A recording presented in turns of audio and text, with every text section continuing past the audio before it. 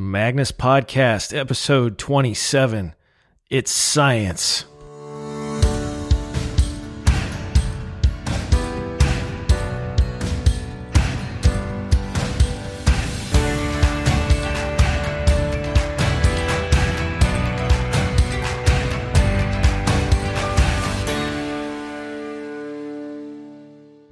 Believe it, accept it, trust it, follow it.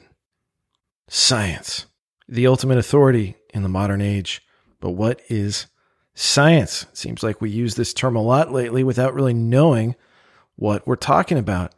In today's episode of the Magnus Podcast, we're going to drop back in on an 8-week class taught by Professor David Arias on natural philosophy. And through the lens of Aristotle's physics, we're going to get a much deeper understanding and appreciation for what this thing called science is.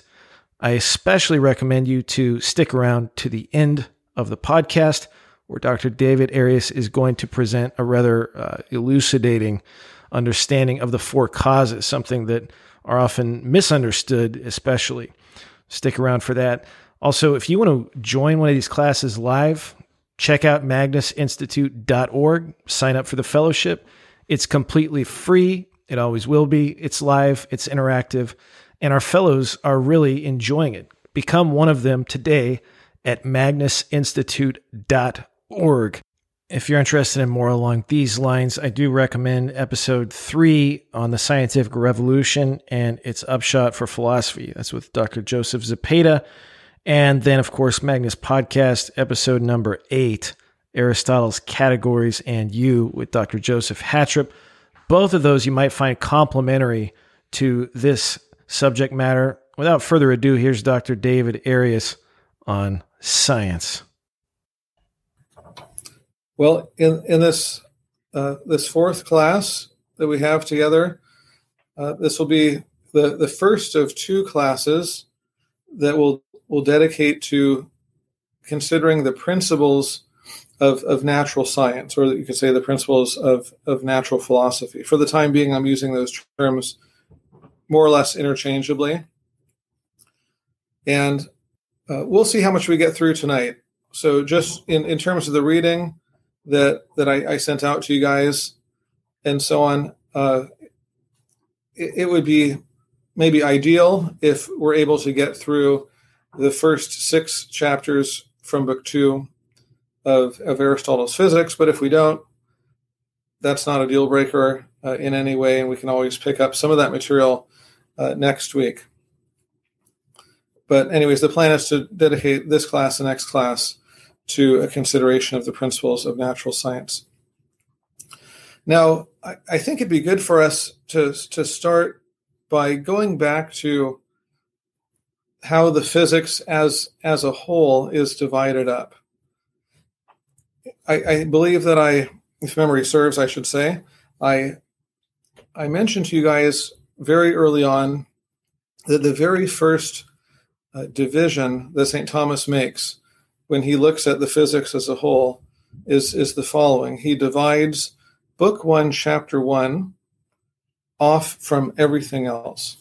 And the reason he does that is because Book 1, Chapter 1, as we saw, it contains the order of proceeding, the ordo procedendi, as St. Thomas calls it.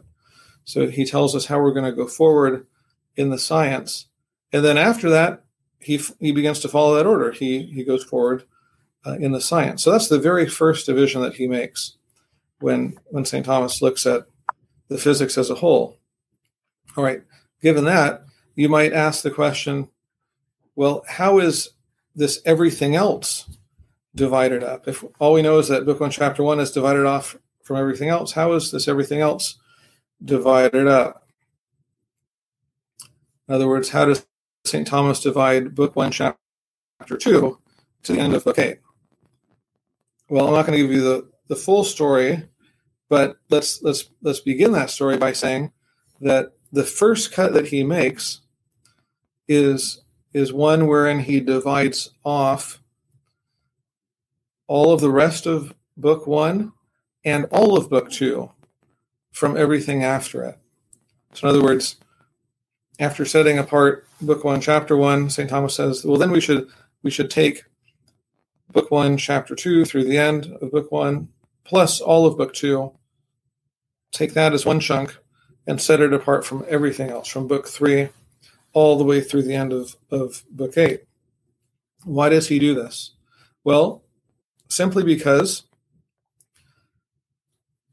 that remaining part of Book 1, all of it, and all of Book 2 contains Aristotle's treatment of first principles.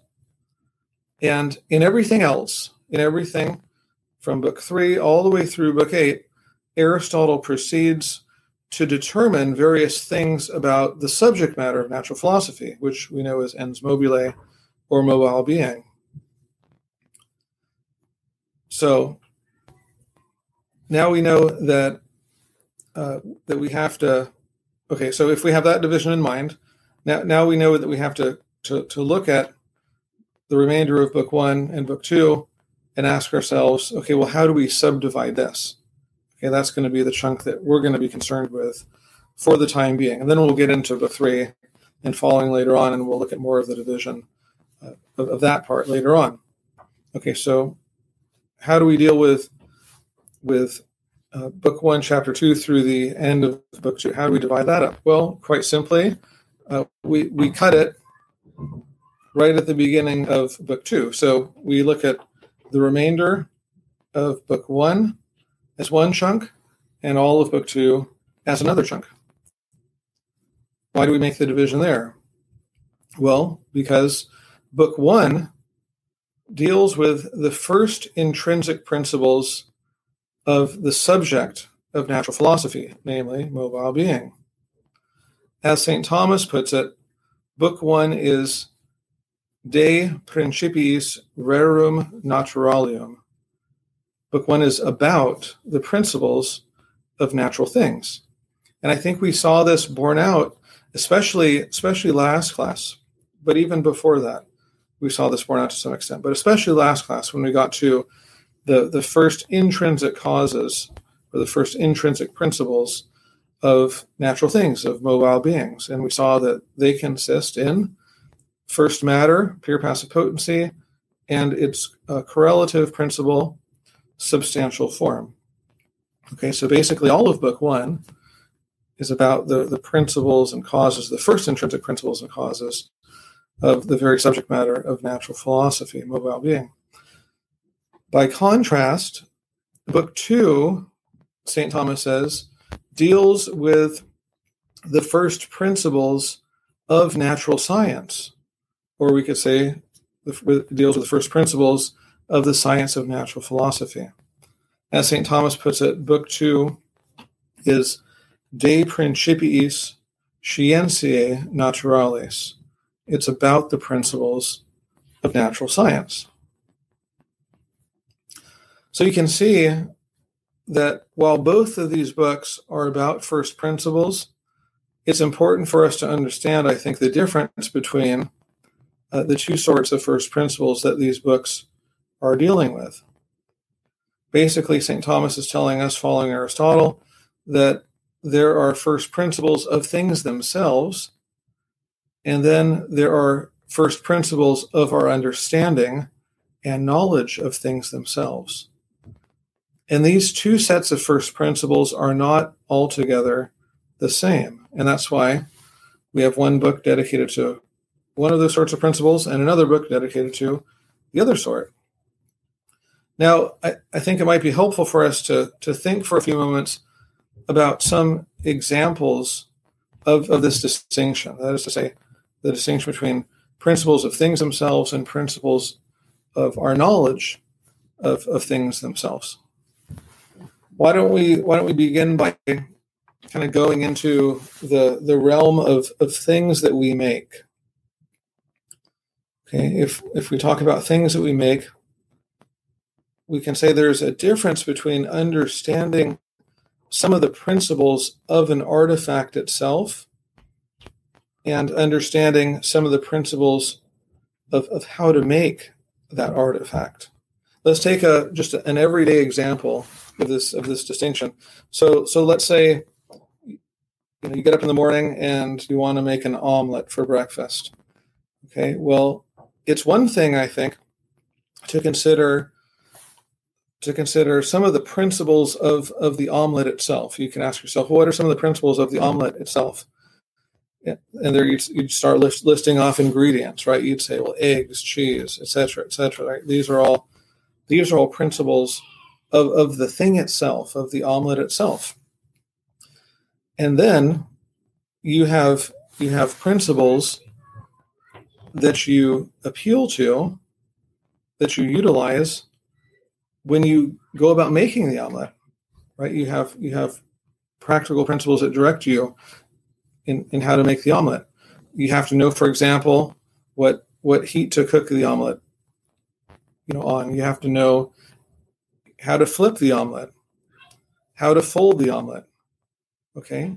Those sorts of principles which direct you in the making of the omelet, those aren't principles of the omelet itself. Those are principles of how to make the omelet. Okay? And those are principles of a sort of practical knowledge.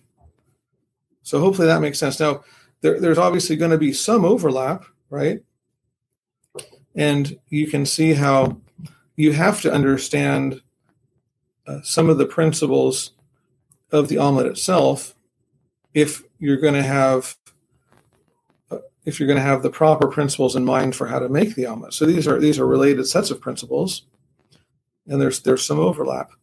Okay, but still there is some distinction between the two. Let's now move to another example of this distinction, and let's take this from the realm of science. So this example I'm going to give you now is a little bit closer to what we'll be dealing with in Aristotle's physics. And here I think it might be valuable for us to think about the science of geometry, since many of you liberally educated folks have studied this science to some extent.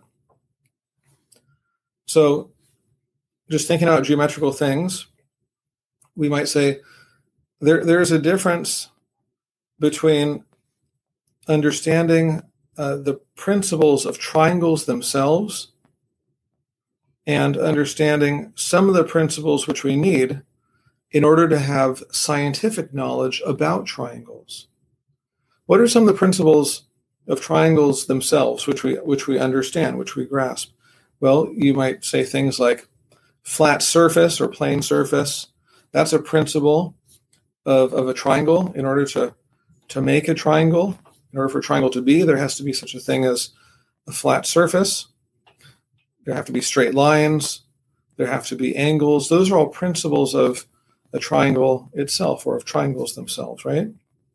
And we certainly have to understand those principles if we're to know anything about triangles. And those principles have to be there if triangles are to exist. Now, there's a difference between those principles and the principles that we need in order to have scientific knowledge about triangles. If you think back to Euclid's Elements, maybe it's been many years, but if you kind of recall in general some of the things that are found at the beginning of Euclid's Elements, you'll recall that Euclid, before he gives us any geometrical theorems, any propositions, first he lays out a whole bunch of definitions for us, namely 23 definitions. And then he gives us 5 geometrical postulates. And then he gives us 5 what he calls common notions, or what are sometimes called axioms. And these are all principles, these definitions, these geometrical postulates, these axioms or common notions. These are all principles of scientific knowledge of triangles and of other things like circles and of squares and so on and so forth. Okay, so we need to have these principles in mind if we're to have scientific knowledge of the subject matter of geometry. Now, there's some overlap, you might say, between the principles of triangles themselves and these principles of the science about triangles and other geometrical entities. How so? Well, think of it this way. Remember I said one of the principles of a triangle itself is a flat surface. And then you also need straight lines. And then you also need angles, right? Well, if you think back to some of the things that Euclid defines, well, he gives us a definition of plane surface. He gives us a definition of straight line. He gives us a definition of angle and of rectilineal angle. He gives us a definition of triangle even. Okay, so there is some overlap between these two sorts of principles. But you can appeal to some of the principles of the science that deals with triangles, okay, things like the geometrical postulates and the common notions, which you need to have in order to have the science of geometry, but you don't need to have in order to have a triangle. One of the axioms or common notions that Euclid gives us says that if equals are added to equals, then the sums are equal. Well, that's a principle of our understanding of the properties of triangles. That's not a principle of triangles, right? That statement doesn't somehow enter into the internal essential constitution of what a triangle is. No, it's something outside of it. It's a principle of our knowledge, not a principle of the triangle itself. Okay, so hopefully this distinction makes a little bit of sense. Again, it's just the distinction between principles of things themselves and principles of our knowledge of things themselves, our scientific knowledge of things themselves. And to bring this distinction back to Aristotle's physics in Book 1, well, in Book 1, we came to understand what the first intrinsic principles of mobile being are, right? Again, they're first matter and substantial form. Now, by contrast, here in Book 2, we'll come to understand what some of the first principles of the science of philosophy, of natural philosophy, in fact, are.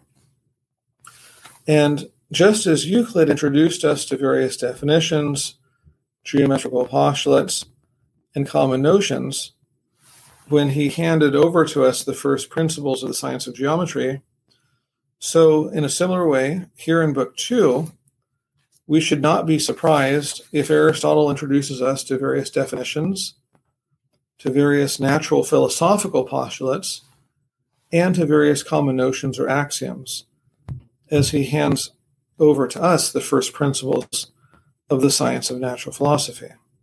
In fact, we'll see that just as Euclid gave us all three of these sorts of beginnings of the science of geometry, so too Aristotle is going to give us these three sorts of beginnings of the science of natural philosophy. He's going to give us some definitions that we're going to have in mind if we're going to acquire scientific knowledge about mobile being. He's going to give us some natural philosophical postulates, which we need to know. Again, if we're going to have scientific knowledge about our subject matter here. And he's also going to give us some common principles, some axioms that pertain both to this science that we're doing and to other sciences. And these axioms, too, will be necessary for us to gain some scientific knowledge about mobile being. And I'll try to point out to you guys instances of each of these sorts of principles as we take a kind of tour through Book 2. Okay, enough said by way of introduction. Let's delve into some of the things that Aristotle actually introduces us to in these first 6 chapters from Book 2.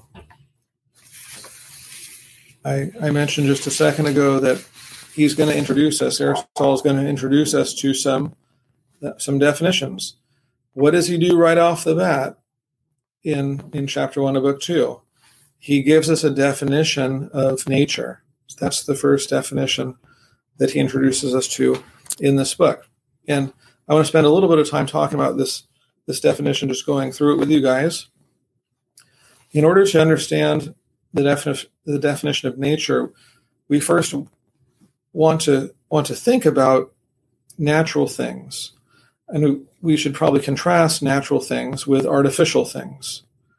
When you think of natural things, just think of things like horses and trees and whatever else, earth, air, fire, and water if you want, human persons even, okay? And you want to contrast those sorts of things with artificial things like tables and chairs and houses and cars and computers and so on. And one thing that you want to see about natural things versus artificial things is that natural things are prior to and more fundamental than artificial things. Natural things they can exist without artificial things, but artificial things cannot be. They cannot exist without natural things. If for no other reason than that every artificial thing requires some natural thing or things for its material, right? For the things from which it comes to be, in order to have the necessary ingredient, so to speak, okay, for it to be made. Another thing that we want to keep in mind when we contrast natural things with artificial things is that each natural thing is called natural from the fact that it has a nature. Okay, so if we call a human person a natural thing, a dog a natural thing, an oak tree a natural thing, what we're doing there is we're at least implicitly affirming that the human person has a nature, the dog has a nature, the oak tree has a nature, and it's precisely this sort of thing that we call a nature in the man, in the dog, and the oak tree that Aristotle wants to define here, that he will define here. So I point this out because I want you to see that here Aristotle is not defining some sort of overarching principle like what we call Mother Nature. Some people will speak of Mother Nature. Mother Nature as maybe somehow determining that the storm happens now, that this earthquake happens later, and so on and so forth. We're not looking at some overarching principle here. We're looking at, or we're trying to understand what this principle is in you, in me, in the dog outside that we call a nature, in virtue of which you and I and the dog outside can be called natural things.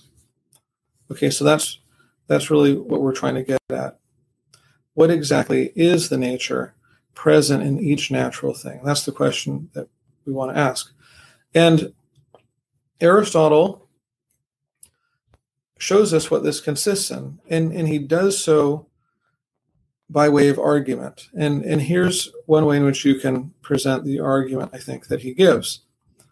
He says, basically, nature is that in natural things whereby they differ from artificial things as such. Again, nature is that in natural things whereby they differ from artificial things, insofar as they're artificial things. But that in natural things whereby they differ from artificial things as such is an intrinsic principle of motion and rest. Therefore, nature is an intrinsic principle of motion and rest.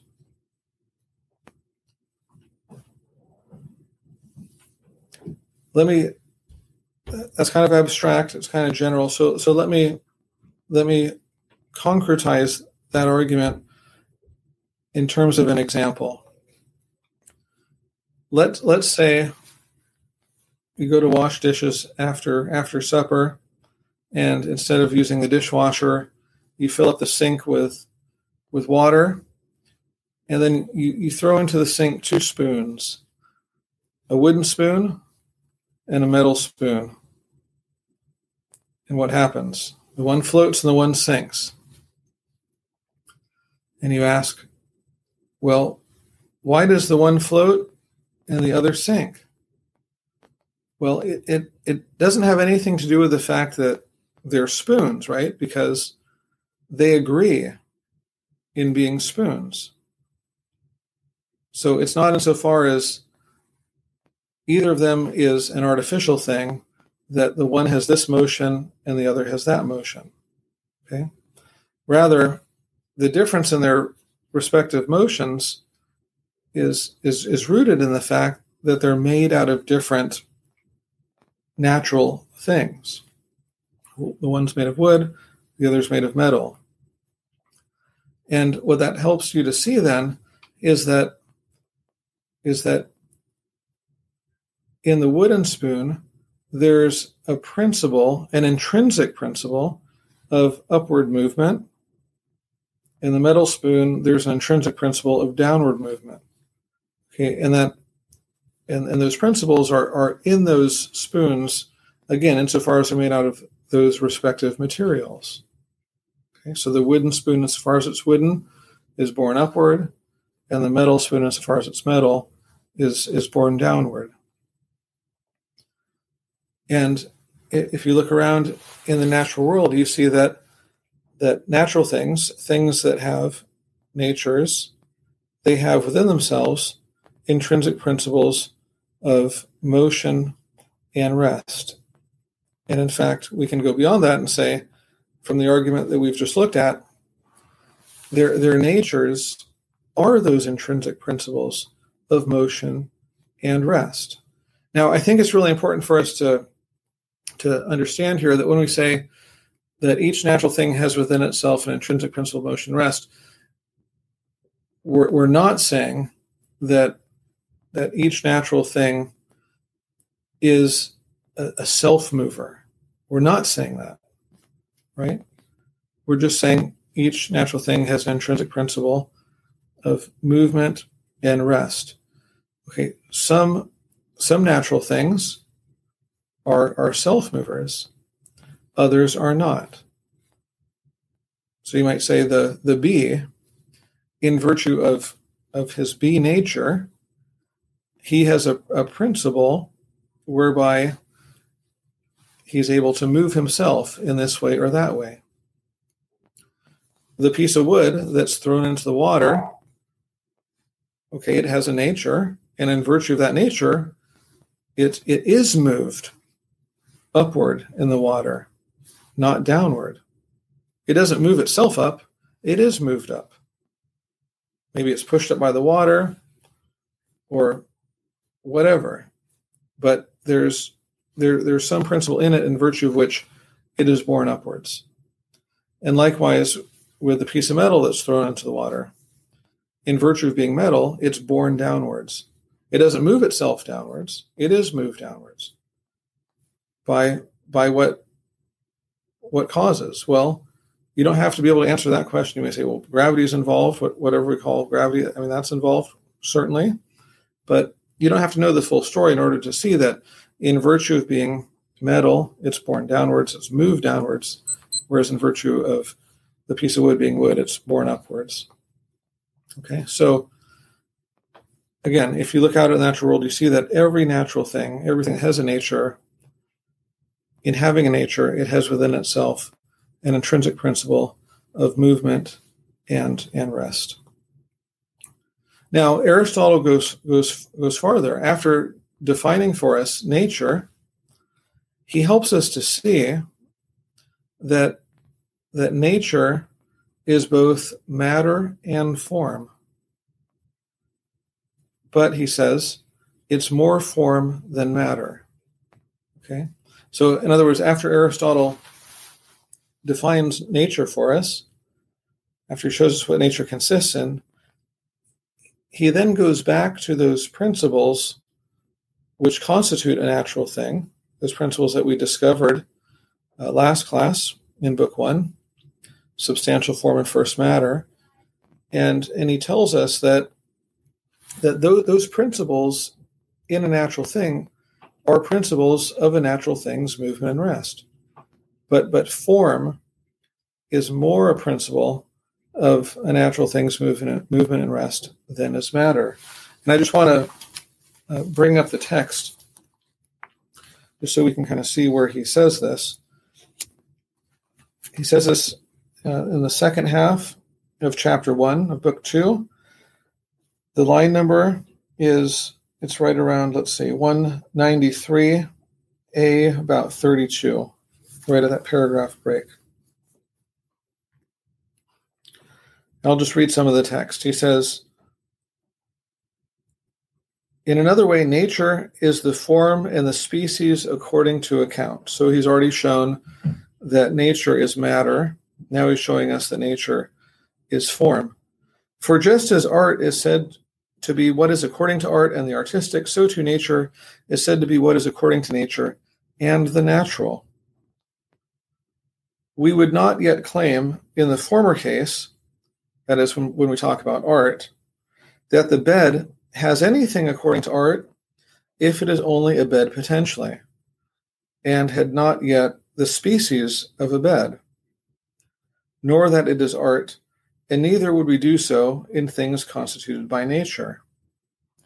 For what is potentially flesh or bone does not yet have its own nature, before it takes on the species according to account, by which, when defining, we say what flesh or bone is. Nor is it yet by nature. Okay, so there, I think what he's pointing out is a certain likeness between what is the case in the realm of art and what is the case in the realm of natural things. He's saying something like this. Let's say that you go to the store and you buy one of those bed frames that you assemble. Right, so it comes in a box. You bring it home. You dump out the contents of the box on the floor, and you say, "Behold, a bed." No, you don't. Right? You wouldn't. I mean, you could say, well, in a certain sense, it's a bed. This pile of materials on the floor is, in some sense, a bed, but it's not a bed, simply speaking. Why not? Because it's only a bed potentially. It doesn't have the form of a bed yet. By form of a bed, we mean that the parts, even though they're all there, ready to be assembled, they don't have the order that the parts of a bed have. Okay?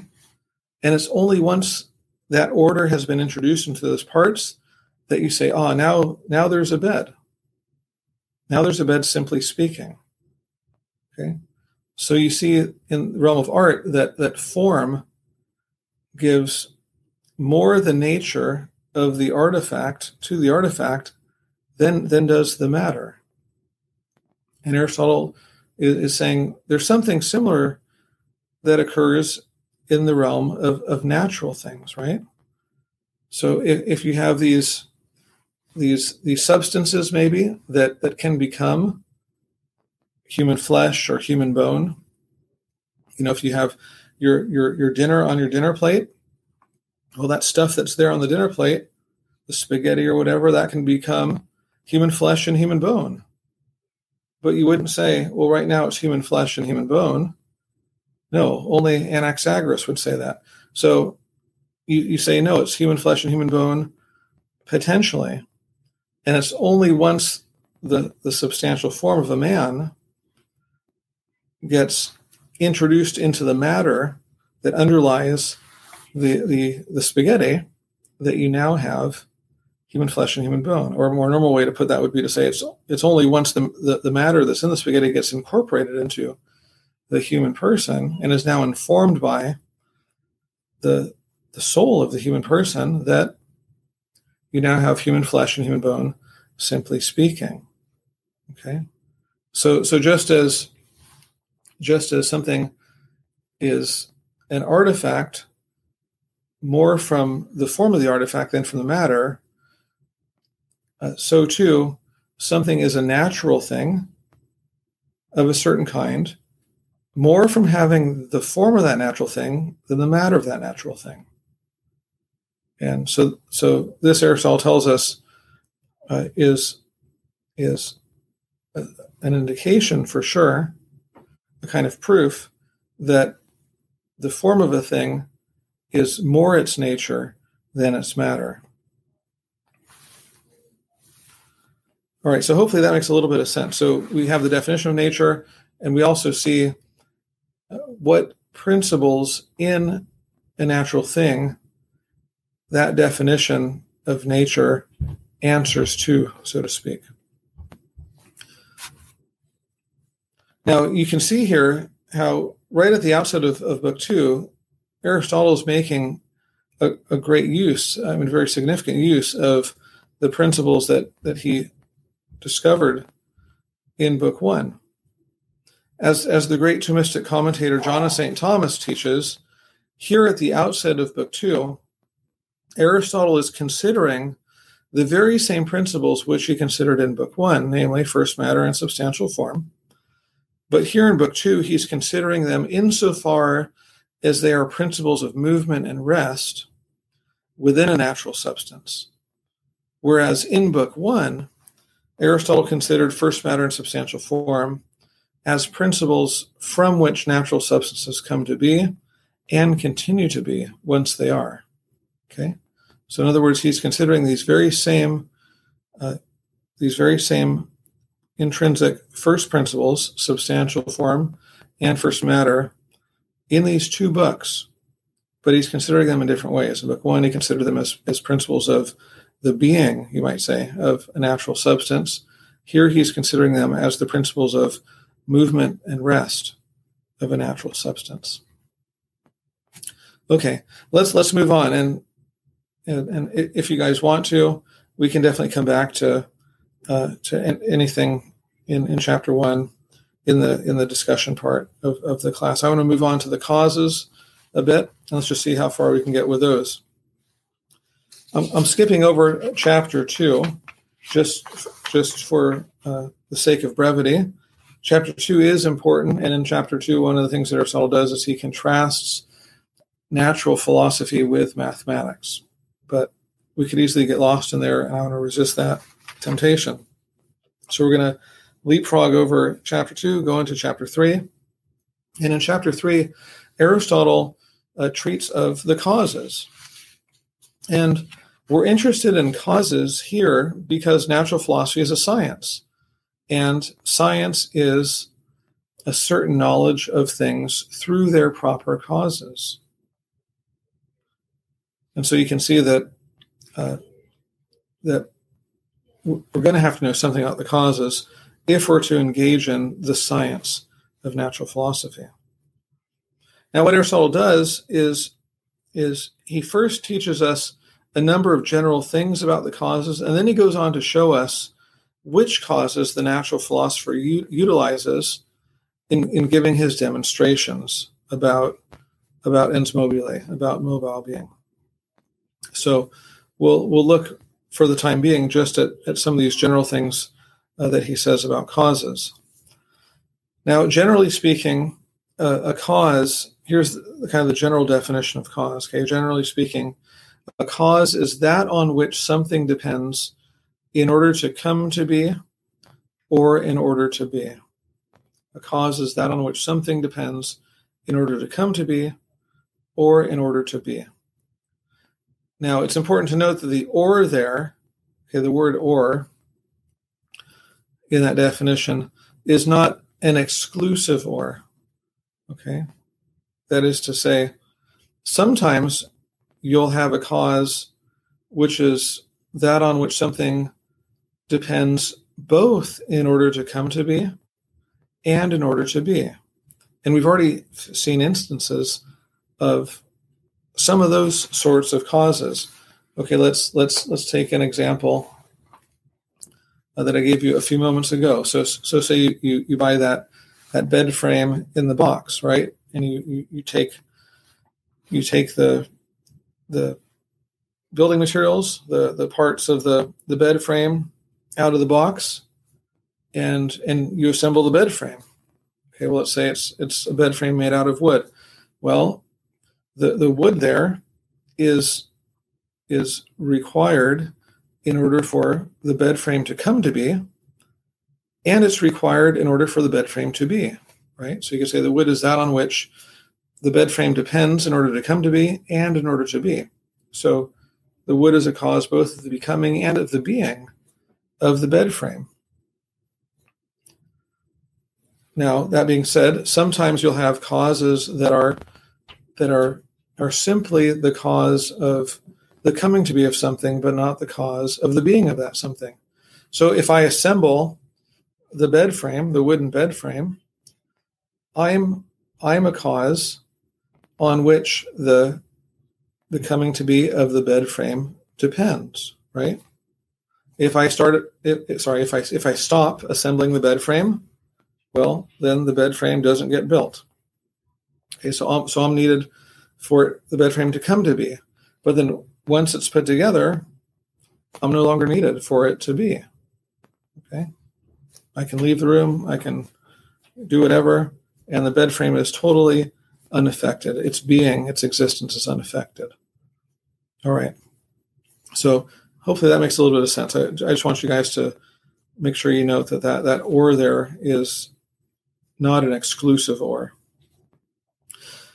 Now, as many of you guys are familiar with, Aristotle goes on to distinguish 4 different kinds of causes.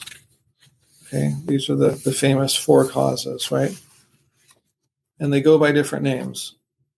Some people will just call them matter, form, maker, and end. That's an easy way to name them. Matter, form, maker, and end. The longer terms that they usually go by, or names that they usually go by, are material cause, formal cause, and then the third one is efficient or agent cause, and the last one is final cause. The third cause, it has those 2 names, efficient and agent cause. I think it's important for graduates of Thomas Aquinas College to realize that outside of the walls of Thomas Aquinas College, almost everyone in the world refers to that third cause as the efficient cause. Inside the walls of Thomas Aquinas College, you almost exclusively hear the term agent cause. St. Thomas Aquinas uses both of those terms. But anyways, I throw that out there so that the graduates of Thomas Aquinas College in this class are not scandalized when they hear other people talking about the efficient cause. Okay, that is an acceptable term. So, all right, the material cause, the formal cause, the efficient/agent cause, and the final cause. Aristotle goes through all of these in chapter 3, and he goes through them in that order that I just mentioned to you guys.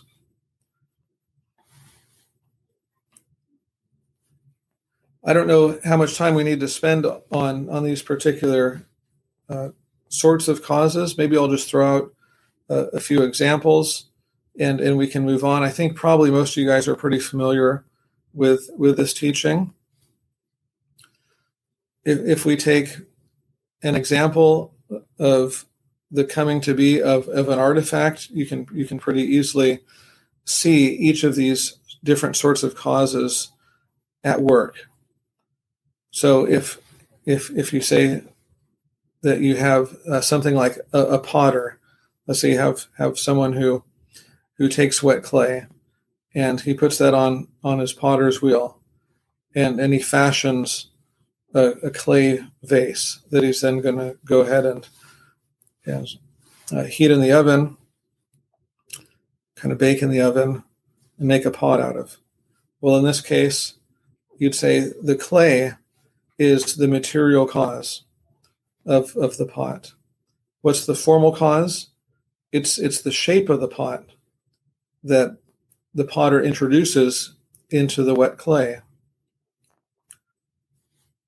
The potter himself is the efficient cause or the agent cause. And the final cause is that at which he, the potter, is aiming in this process. Okay, it's the good that he's aiming at.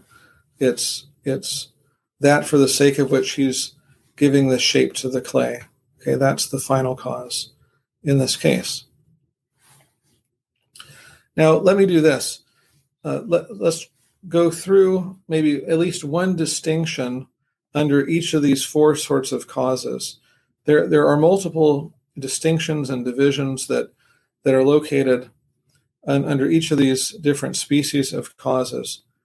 We've seen some of these already, but it might be helpful to bring them together here. Under the heading of material cause, we've already seen the distinction between what philosophers will sometimes call secondary matter versus primary matter or first matter. In an accidental change, as we saw in Book 1, you always have some substance or substances that underlie that accidental change. So in the coming to be of the pot, the clay is a substance that underlies that change, and that change, is an accidental change. Okay. Whenever you have a substance that underlies a change, that substance is referred to as secondary matter. Why is it referred to as secondary matter? Well, because the substance that it is, has a material principle in itself, okay, that is more fundamental than it is. And that's the stuff that we talked about last class. Primary matter or first matter, pure passive potency. Okay? And that's the most basic sort of matter or material cause that there is and that there can be. In fact, pure passive potency, first matter, is first. It is the very first thing in the genus of material causality. Okay, so we have this distinction then under the heading of material cause between secondary matter and first matter. Corresponding to that, under the heading of formal cause, we can distinguish between accidental form and substantial form. And again, we saw this before. We saw this last class in particular. So when the clay gets fashioned by the potter, and the potter introduces that pot shape into the clay, okay, that shape is an accidental form. Or when a man goes outside and, let's say, works outside for a while, and he transitions from being pale to being tan, he changes from being pale to being tan, well, the tanness there is an accidental form. Okay, by contrast, when a man comes to be, or when Fido comes to be, the substantial form of a man, the substantial form of a dog, okay, whereby this substance or that substance comes into existence, okay, those substantial forms are particular instances of substantial form, not accidental form.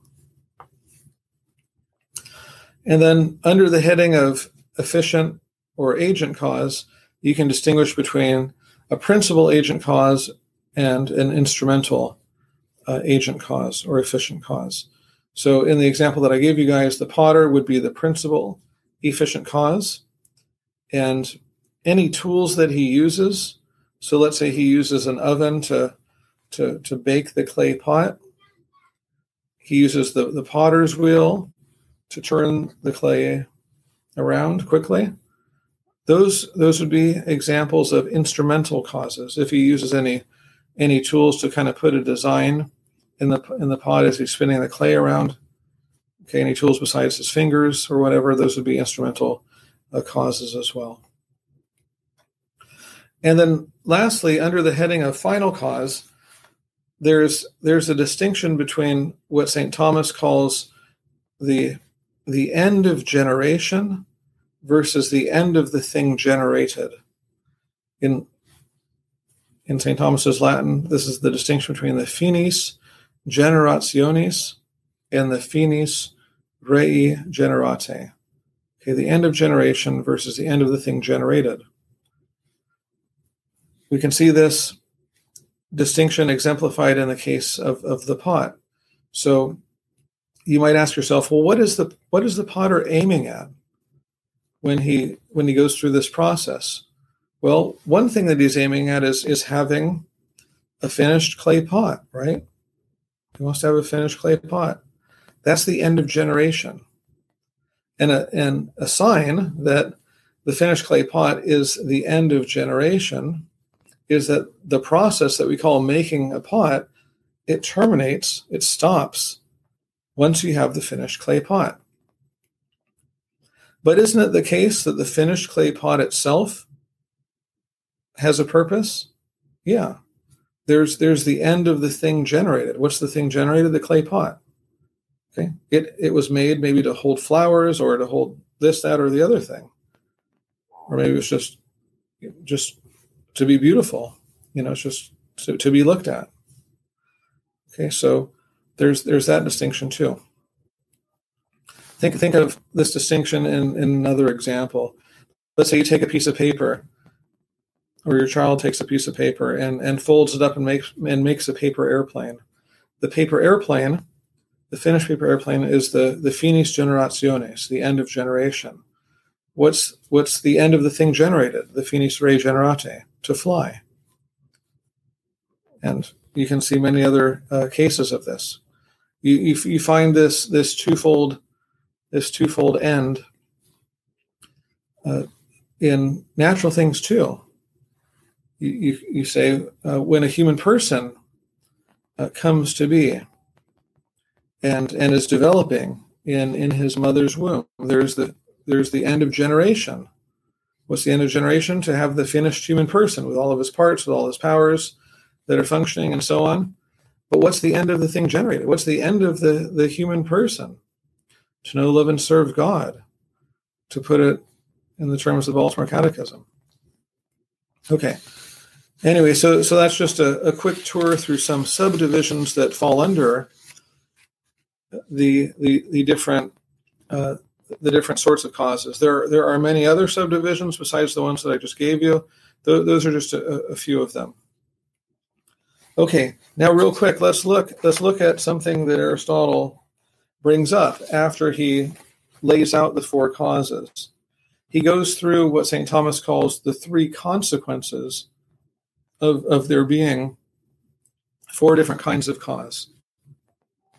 And this comes up, if you have your text, on page 30, the first full paragraph, or line 195A5. And here's what Aristotle says. Things being called causes in many ways, so he's basically saying, given the fact there are four kinds of causes, it happens that many things are the cause of the same thing, not accidentally, as both the art of sculpture and the bronze are causes of the statue, not as something else, but as statue. But they are not causes in the same way, but one is material, the other as that whence is the motion. So here Aristotle is basically saying that you can have one thing that has many different kinds of causes. And I think we just saw that exemplified in the case of the clay pot. So the clay pot, it's one thing, but how many kinds of causes does it have? It has all four, right? It has a material cause, the clay, it has a formal cause, the shape, it has an efficient cause, the potter, and it has a final cause. Okay, it has some purpose. So you shouldn't be surprised if you find things out there that have many different kinds of causes that they depend on. You shouldn't be surprised if you find things out there that have up to four kinds of causes that they depend upon in order to come to be and in order to be. So that's the first consequence that Aristotle points out. And the second follows right after that. He says, some things are causes of each other, as exercise of well-being and well-being of exercise, though not in the same way, but the one as end and the other as beginning of motion. So here he's pointing out that the causes, some of the causes, I shouldn't say the causes because this isn't true for just any two that you pick. Okay, but he's pointing out that some of the causes are causes of one another, but in different ways. And he illustrates this by looking at the efficient cause and the final cause. And his example is very helpful. You could have someone who let's say, goes for a jog, and if you stop him and you say, why are you jogging? He might say, for the sake of health, because I want to be healthy. Well, what's going on there? Well, what's going on there is that the final cause, okay, the health that he's aiming at, that good that he's aiming at, is the cause of him being an agent right now, being an agent in act. Why is he running right now? Because he's aiming at the good of health. So there you see the final cause is the cause of the agent cause, or the efficient cause, in act right now. But then if you ask the jogger, well, how are you going to introduce health into yourself? Or how are you going to become more healthy? He'll say, by running. So there, what he's pointing out is that running, the agent cause, is going to bring about the actual existence outside of his mind of what? The final cause, or the thing that is the final cause, I should say. So the desire for health, that moves him to run, and then running brings into being, or brings into existence, the good of health that he's aiming at. So the final cause and the efficient cause can be causes of each other, but in different ways. And even though Aristotle doesn't point it out here, St. Thomas Aquinas goes on to point out in various texts that something similar to this can be said with respect to form and matter, the formal cause and the material cause. In other words, form is the cause of matter in some way, and matter is also the cause of form in some way. So they're causes of each other, but not in the same respect. The formal cause, it gives a kind of determination to the matter, a kind of actuality to the matter, such the matter is such. Okay, like in the case of the clay pot, by the shape of the pot being introduced into the clay, now the clay is a pot. It's not a plate or something else. What does the clay do for the shape, for the form in this case? Well, it, in a sense, sustains it and supports it. You can't have the shape of a pot existing all by itself unless it's in some matter, right? Some substance like clay or some other sort of material. And by the way, connected with this, with this fact that some of the causes are causes of each other, but in different ways, St. Thomas Aquinas very beautifully, in his little work called the De Principiis Naturae, on the principles of nature, he points out that the final cause is the cause that moves, so to speak, the agent cause to act. And then when the agent cause acts, what does he do? He introduces form into matter. And so if you see that order, you see that the matter in a way depends on form, the form depends on the agent, and the agent depends on what? The final cause. And because of this, St. Thomas Aquinas calls the final cause the causa causarum, the cause of the causes. Okay? He calls it the cause of the causes because the causality of all of the other causes depends on the final cause, the causality of the agent cause, of the formal cause, and of the material cause. They all depend for their causality on the final cause, on the end. So that's something that's pretty cool, pretty helpful to see. Okay, then lastly, this was the third thing that Aristotle points out, the third consequence of there being four different kinds of cause. He says, moreover, the same thing is cause of contraries. For what is a cause of this by its presence, we sometimes blame for the contrary of this by its absence.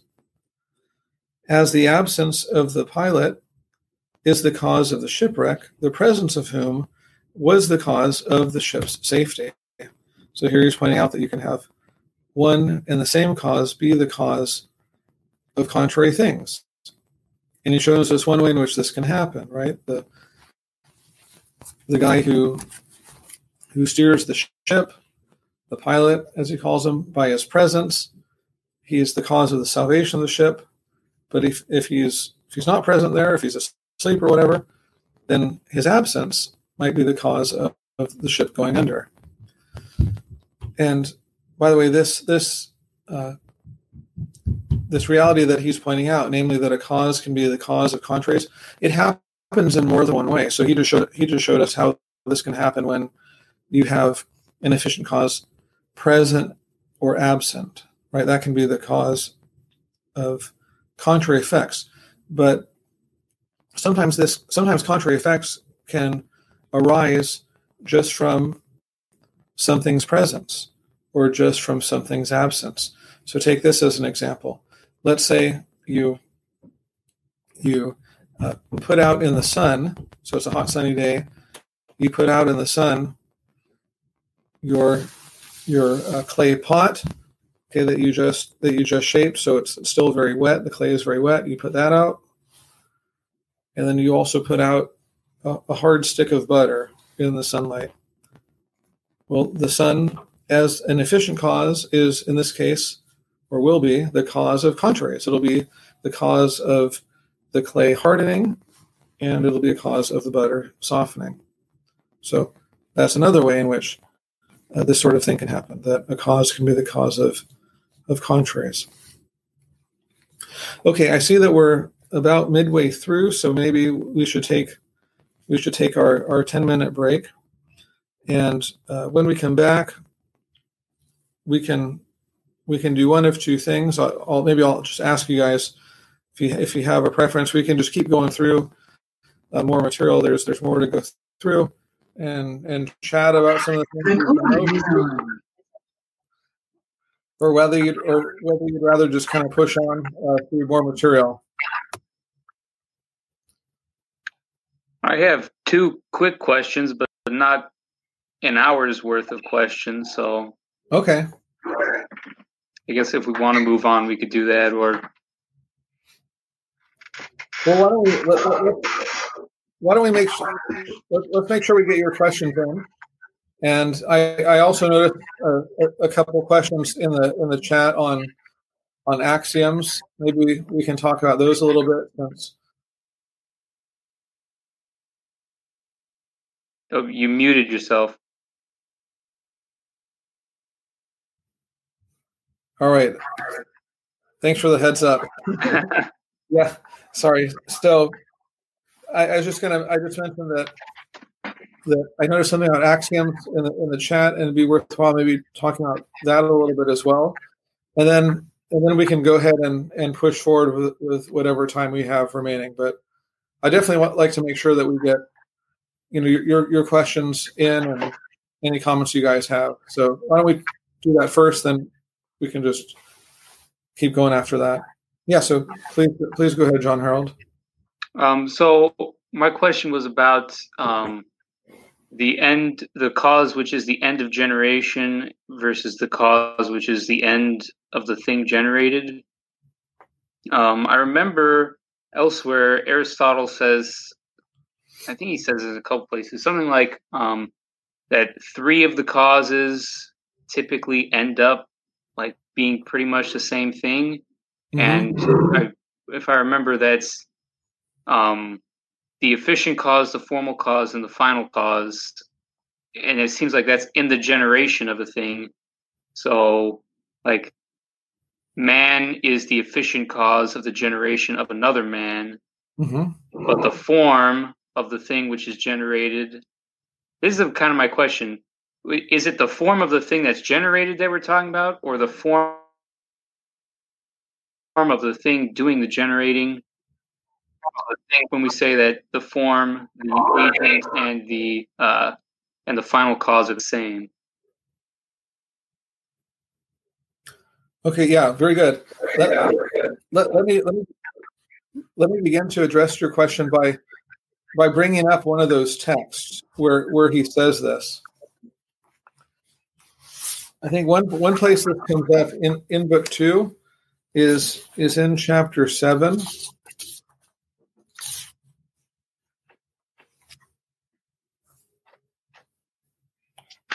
So he says this would be right at like 198, about 25.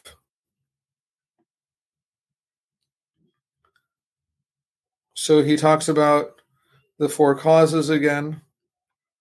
And he actually tells us, just to kind of give you a preview of coming attractions, he tells us that it belongs to the student of natural science to demonstrate through all 4 of the different kinds of causes.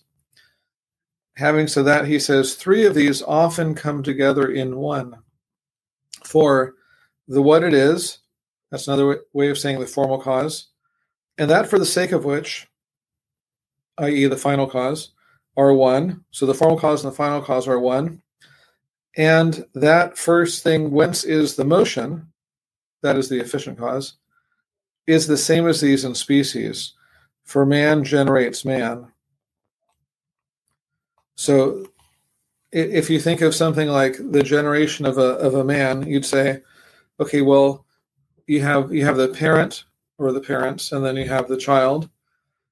And the parents and the child, they're one in species. So there's a way in which the efficient causes and what they cause to come to be, the child, are the same. They're not the same individuals, but they're the same in species, right?